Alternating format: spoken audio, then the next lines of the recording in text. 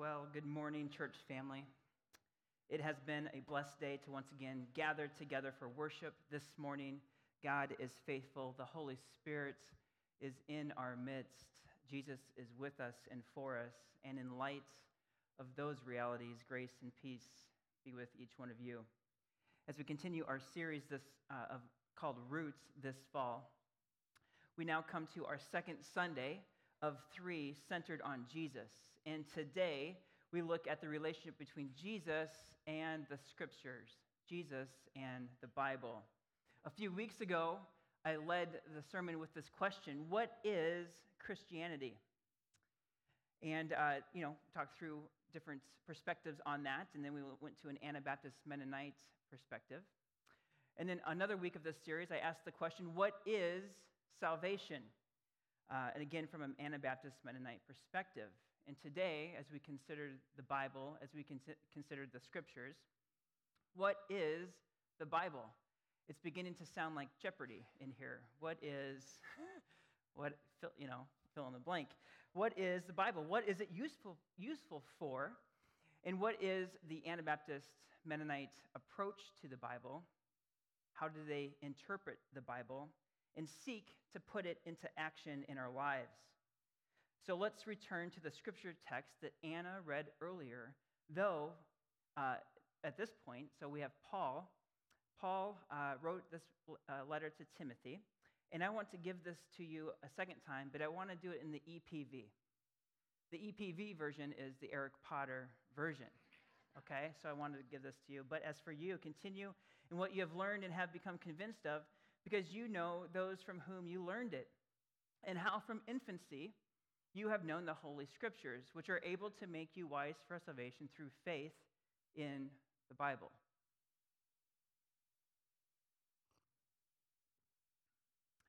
All Scripture is God-breathed, inspired, inerrant, infallible, and is useful for teaching, rebuking, correcting, and training in righteousness, so that the servant of God may be thoroughly equipped to have the right answers for all situations, so that they may be thoroughly equipped to privately think of themselves better than others, thoroughly equipped to use the Bible to defend their political ideologies, thoroughly equipped to judge others, thoroughly equipped for complete certainty in life, thoroughly equipped to justify racism, sexism, and all of the isms. Now we know that that's not the correct version that Anna read to us a moment ago. But in my estimation, stemming from experience both personally, that is me with a raised hand, I find that these are often true.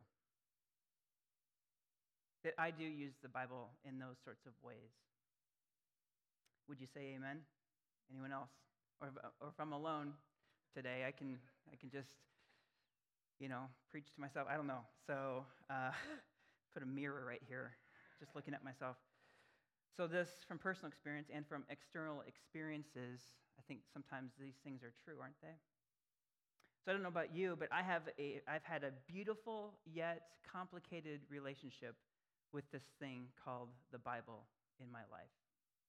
Okay? Again, as many of you know, I grew up Catholic. And in our household, I remember the one Bible that we had was on the shelf in the hallway collecting dust above my dad's records. And the Bible was also to be found in the pews at our church at St. Michael's. Years later, at the age of 22, after I experienced what it means to be born again, I was taught by those discipling me that the Bible is God's love letter to his people. God's love letter to his people. And I like this imagery. I do.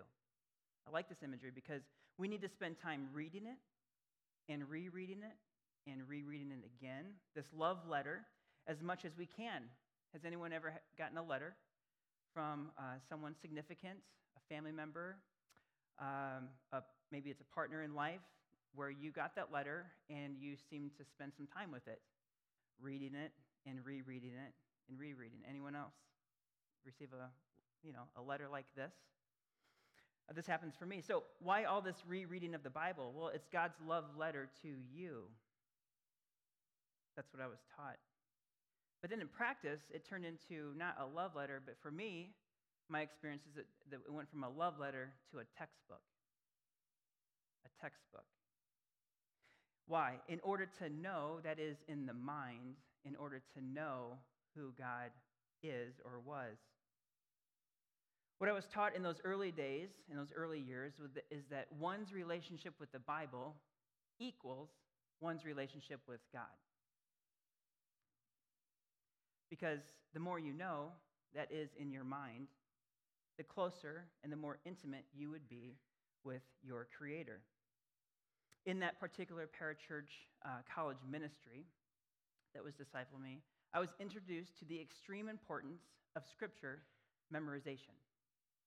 Scripture memorization. I was given packets from this topical memory system, TMS, and I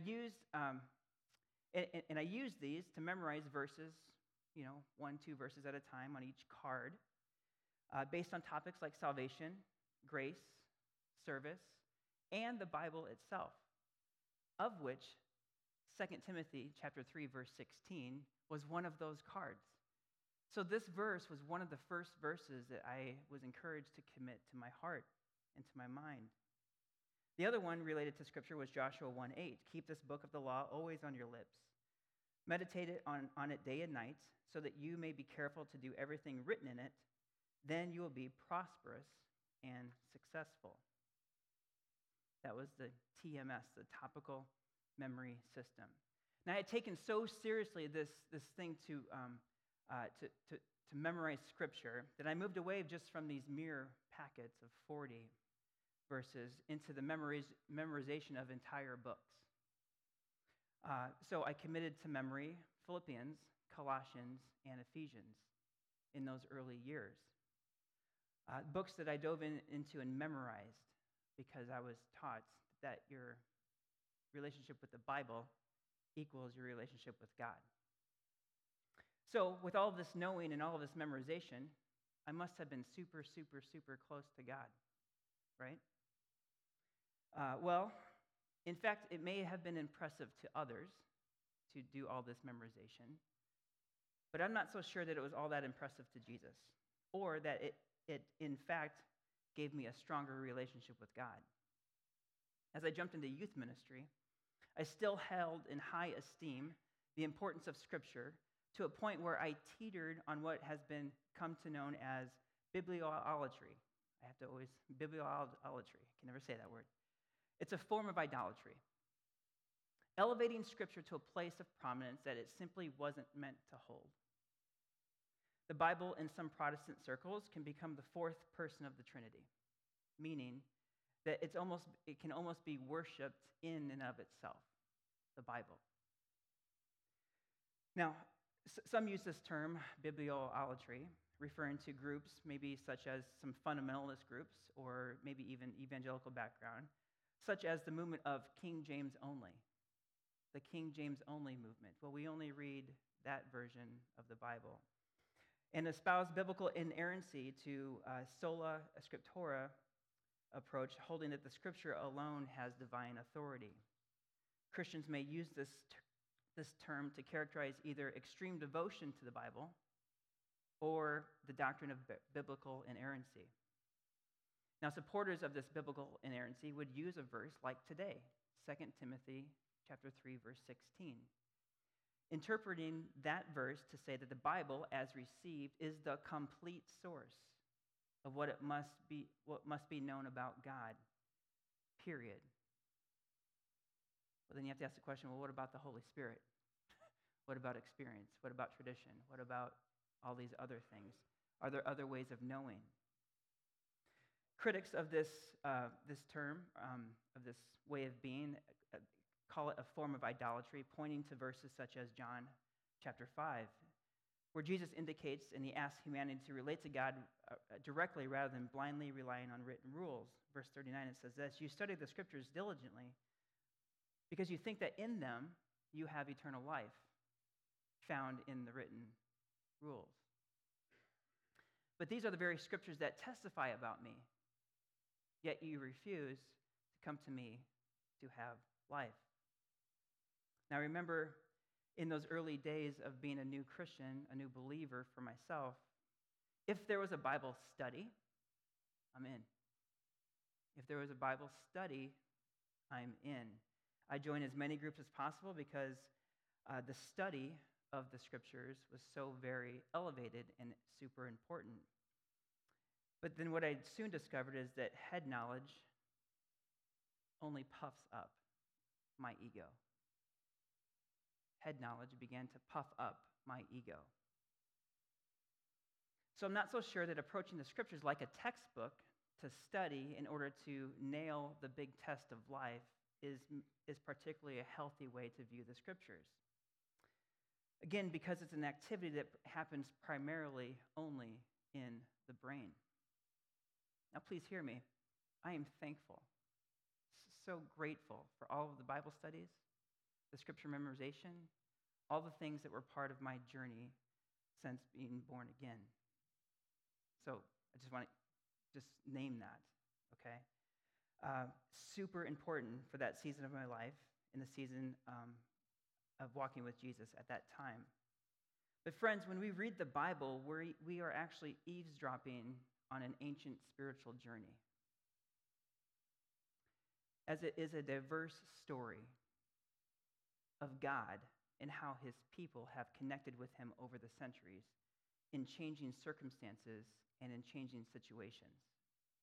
The Bible, if read from front to back, is a story of God told from the limited point of view of real people living in a certain time, in a certain place.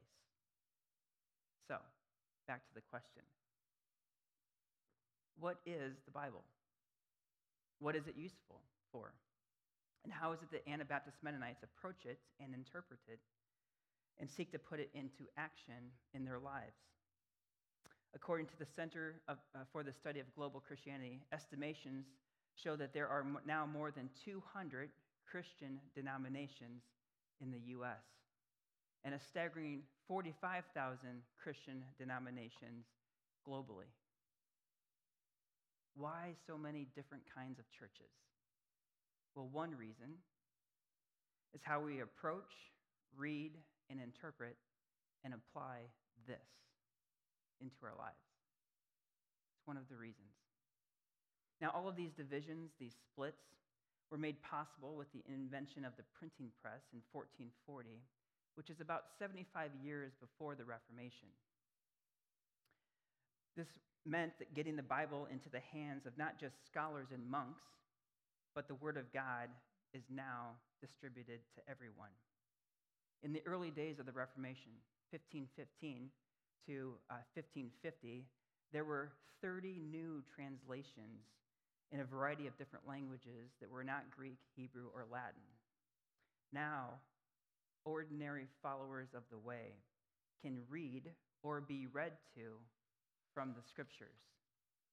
Today, just on Bible.com alone, there are currently over 1,700 versions of this in over 1,200 different languages available on Bible.com. So I share all of this because the Bible went from a communal event to an individual practice. It went from a communal experience to an individual practice, and this changes things. Because it came down to accessibility. This then created new divisions, new factions, as a result of reading it, studying it, and interpreting it in so many, many different ways and in many different contexts, places, and times, and culture. It's hard to trace it all. Now, we know that the early Anabaptists were indeed on the margins of society, suffering from great persecution. So the early Anabaptists actually felt that they had a leg up on interpretation of Scripture because it was written to people who experienced the same kind of persecution when it was first written. So here we're going to turn to Palmer Becker's Anabaptist Essentials, and he offers 4 really helpful categories or approaches to Scripture, okay, to help make sense of it all. The first approach is known as the flat approach to the Bible. Here, there is no distinction between Old Testament and New Testament. We learn from Moses. We know what the prophets said. We know what Jesus taught and what Paul preached. But they're all equal in value. Now, someone or a church denomination with this flat approach can and often does lend itself to a very literal reading of the text. You ever heard someone say, whatever the Bible says, that's what I believe, or that's what I do? Which is funny if you could then reply back with, so you don't wear clothing woven together with two different kinds of material. Okay? Or every 7 years you let your garden rest. Okay? And nothing is to be planted in it. You do that every 7 years. Whatever the Bible says, that's what I do. Or what are your family plans for the festival of unleavened bread, the festival of harvest, or the festival of ingathering? I didn't know you celebrated those holidays, right? Okay? Whatever the Bible says, that's what I do. A.J. Jacobs, back in 2007, wrote this book, The Year of Living Biblically. Okay? And I think there's a short documentary on it as well.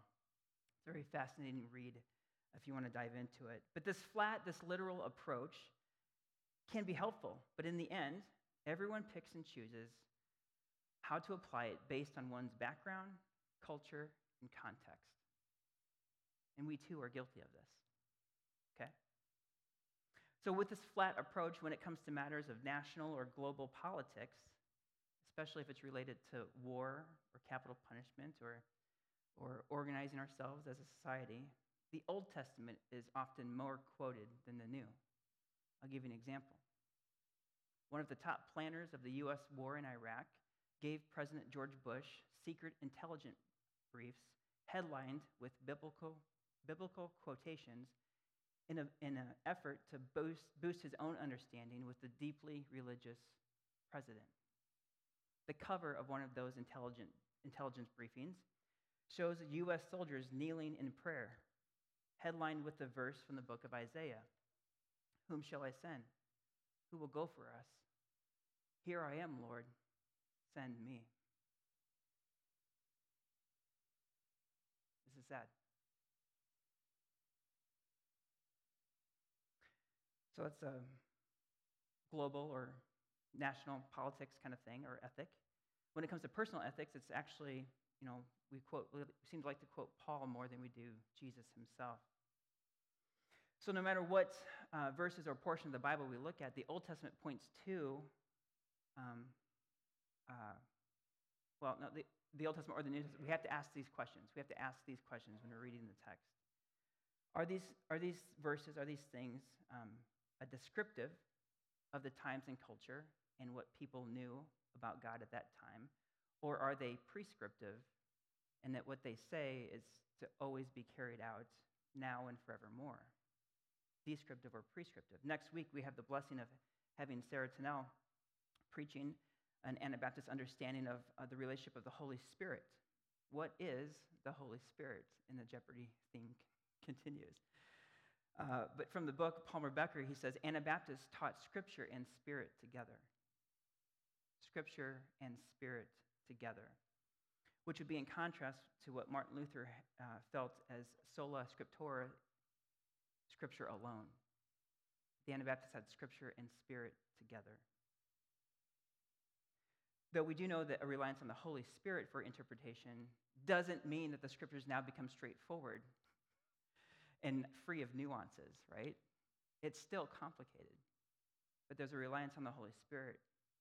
So for Anabaptists, word and spirit are to be dance partners as it relates to understanding and interpretation of the Scriptures. There's a song that was sung earlier, Lord, you surely speak in the Scriptures. Words that summon from the page, shown and taught us by your spirits. Fresh light for what? For every age.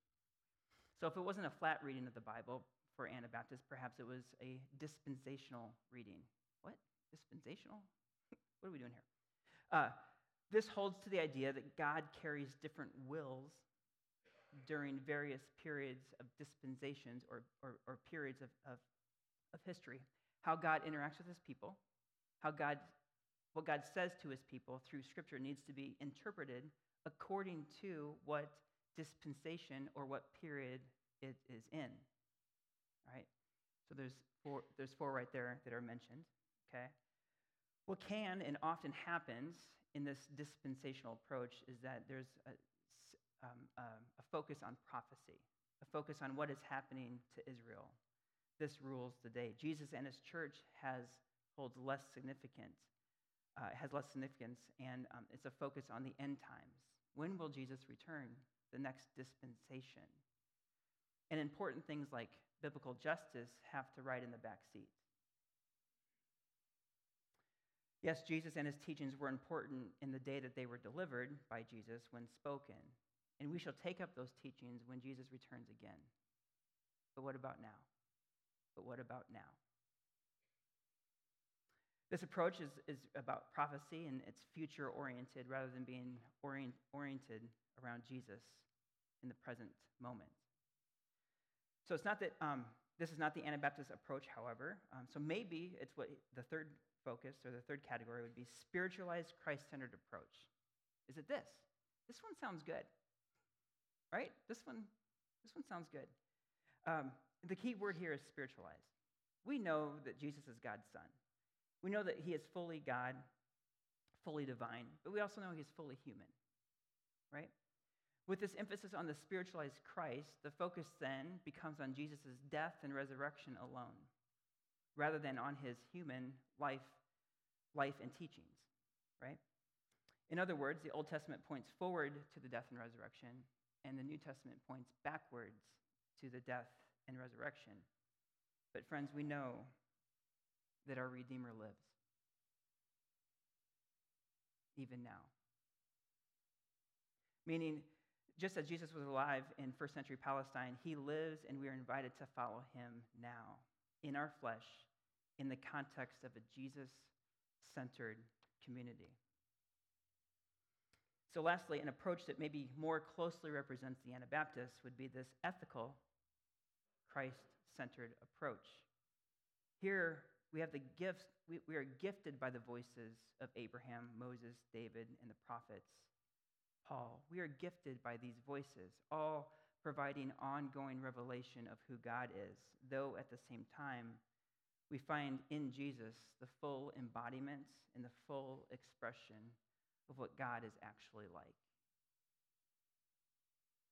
I mean, Jesus on the Sermon on the Mount, 5 different times related to murder, adultery, oaths, revenge, and love of enemies. What does he say? You have heard it said. You have heard it said. But I say unto you. Also, Jesus, near the end of his time on earth, said this: all authority in heaven and earth have been given to me.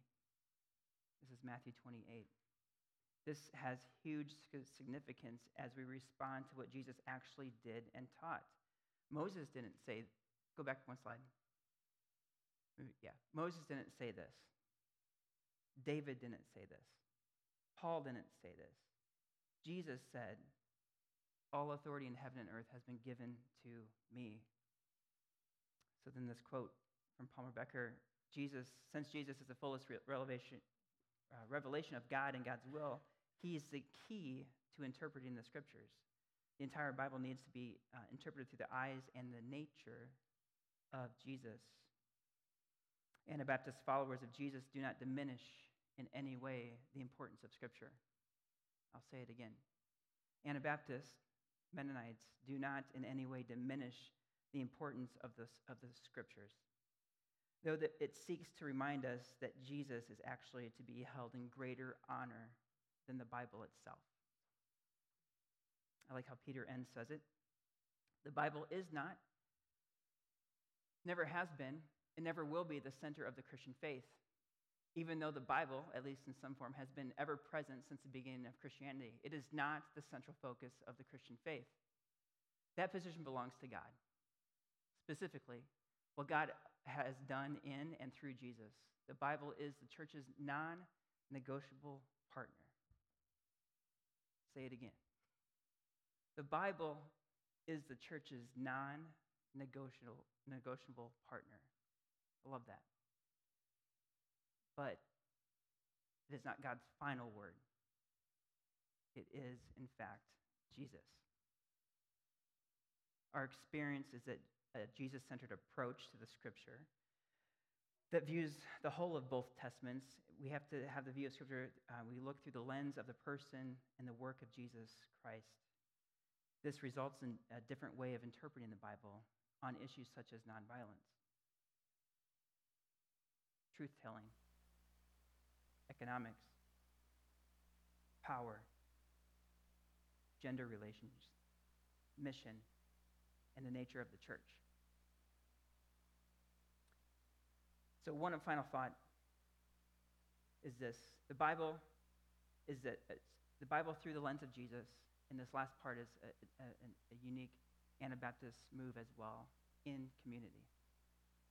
In community. Anabaptists hold a strong conviction that the congregation, not the scholars or the preachers, the congregation is the proper place for the Bible to be interpreted, holding to the idea that understanding the Bible is a communal practice together. It's a communal practice. So you can bring your Bibles from home back to the church, and we'll just do it here only. No, it's a joke. Are we still awake? It's a joke. But there was an emphasis. Before the printing press, y'all didn't have a Bible. You weren't alive before then, but it wouldn't have been possible. Or it's in your pocket on the phone, right? In community. The family and I were part of Imago Dei Church for 9 years, and my former pastor, Charlie Dean, during the sermon portion of the liturgy, would open the text up to the congregation and invite their thoughts and views on the passage, the ideas, the theme, and it invited a multi-voiced approach to the scriptures. I loved that. I loved that practice because it invited vocal participants rather than passive spectators. Love it. I tried that for a few years here in my first year, but this is what I experienced.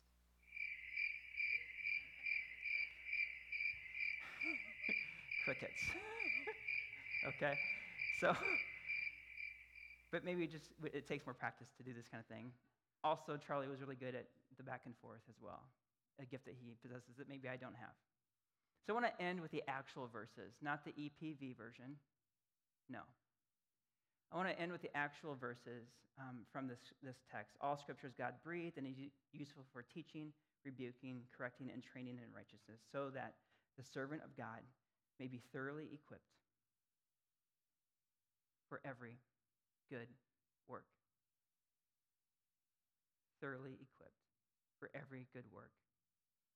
Again, the emphasis is on practical application, not on study for knowledge alone. If it isn't fleshed out in community and daily living, you might as well just leave it on the shelf. Anabaptists have a long and rich heritage and hold to the ideal of interpretation that's not simply to understand the Bible, but to discover how to live it out faithfully. I just want to close with that last verse from the song sung earlier. Lord, you always speak in Jesus, always new, yet still the same. Teach us now more of our Savior. Make our lives display his name. O Lord, you always speak in Jesus. Amen.